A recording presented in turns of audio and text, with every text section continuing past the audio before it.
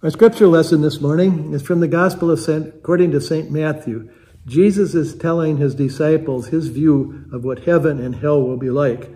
And in this morning's story, he says this. Another parable he put before them, saying, "The kingdom of heaven may be compared to a man who sowed good seed in his field. But while men were sleeping, his enemy came and sowed weeds among the wheat, and then they went away. So when the plants came up and bore a grain, then the weeds appeared also. And the servants of the householder came and said to him, 'Sir, did you not sow good seed in your field? How then does it have weeds?' And Jesus said to them, 'The enemy has done this.' The servants said, 'Well, shall we pull up the weeds then? Do you want us to do that?' But the master said, 'No, lest in gathering the weeds you root up the wheat among with them. So let both grow together until the harvest. And at the harvest time I will tell the reapers, gather the weeds first and bind them in bundles to be burned, but gather the wheat into my barn.'" Well, dear friends in Christ, grace and peace be unto you from God our Father, from our Lord and from our Savior, Jesus Christ. Amen. You know, one of the things I find interesting about the Bible, and I always find it a little shocking when I realize it, the Bible spends a lot of time talking about religion. And you'd think that would be, well, it's the Bible. What else would the Bible talk about? But actually, in our churches and our preaching and my thinking and reading, I don't talk too much about religion. I don't even think too much about religion. I think about what Jesus says we should do. We should be kind and just and feed the hungry and give water to the thirsty and all that sort of stuff. Forgive your enemies. But Jesus and the disciples spent a lot of time talking about the actual faith of religion. Who comes first in the kingdom of God? Who will be at your right hand? Who will be at your left hand? And really, they also spent a lot of time worrying about other religions. Because Jesus wasn't the only Messiah at the time. He wasn't the only person who claimed to be the promised Messiah. They were all over the place. And the disciples were always worried that somebody else would be taking Jesus' place or stealing his thunder.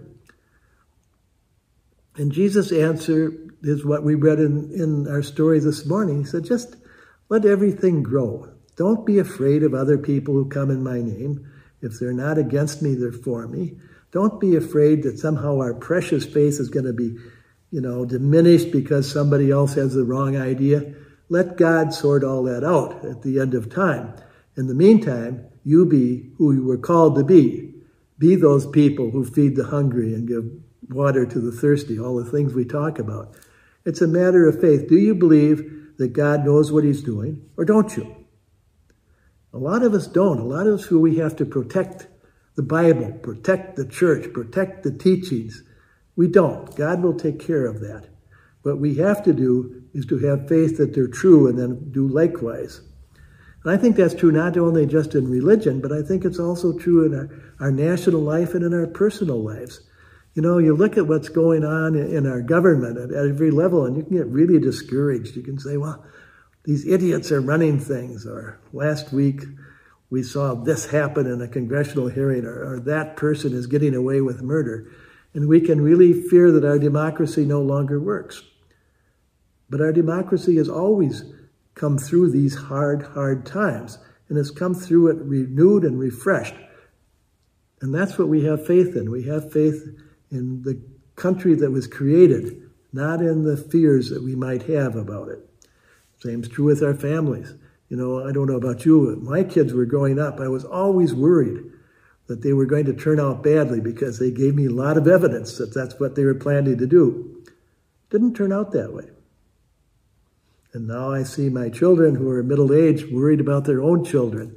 And I have faith in the grandchildren more than I had faith in my kids. And they'll have faith in their grandchildren, God willing, more than they have faith in their kids now, because after a while you get perspective. I also have to worry about faith in myself. Do I really believe the things I preach? Do I really act out the beliefs that I have? And sometimes I just have to forgive myself for not doing that as well as I should, because I'm an imperfect guarantor of the faith. But God understands that. And my job is to be as faithful as I can, not to keep judging myself. So I think on this Sunday, what we do is we ask for God's forgiveness for what we do wrong.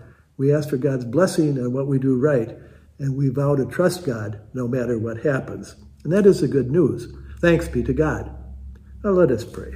Our Father in heaven, we do thank you for the blessings you've given us. We pray for all those who are hungry or homeless, for those that are victims of wars and natural disasters, for all those who suffer, Lord. We thank you for all those who help, for police officers and firefighters and utility workers and teachers and doctors and all those who make this a better world. We pray, Lord, for our president, for our governor, for all the men and women in our armed forces. And we pray for one another as we remember the words that you taught us. Our Father who art in heaven, hallowed be thy name, thy kingdom come. Thy will be done on earth as it is in heaven. Give us this day our daily bread, and forgive us our debts as we forgive our debtors. And lead us not into temptation, but deliver us from evil. For thine is the kingdom and the power and the glory forever. Amen. And now may the Lord bless you and keep you, and make God's face shine down upon you and be gracious unto you. May the Lord lift up the light of God's countenance upon you and give each of you God's peace. Thank you for watching us. We hope you have a blessed week.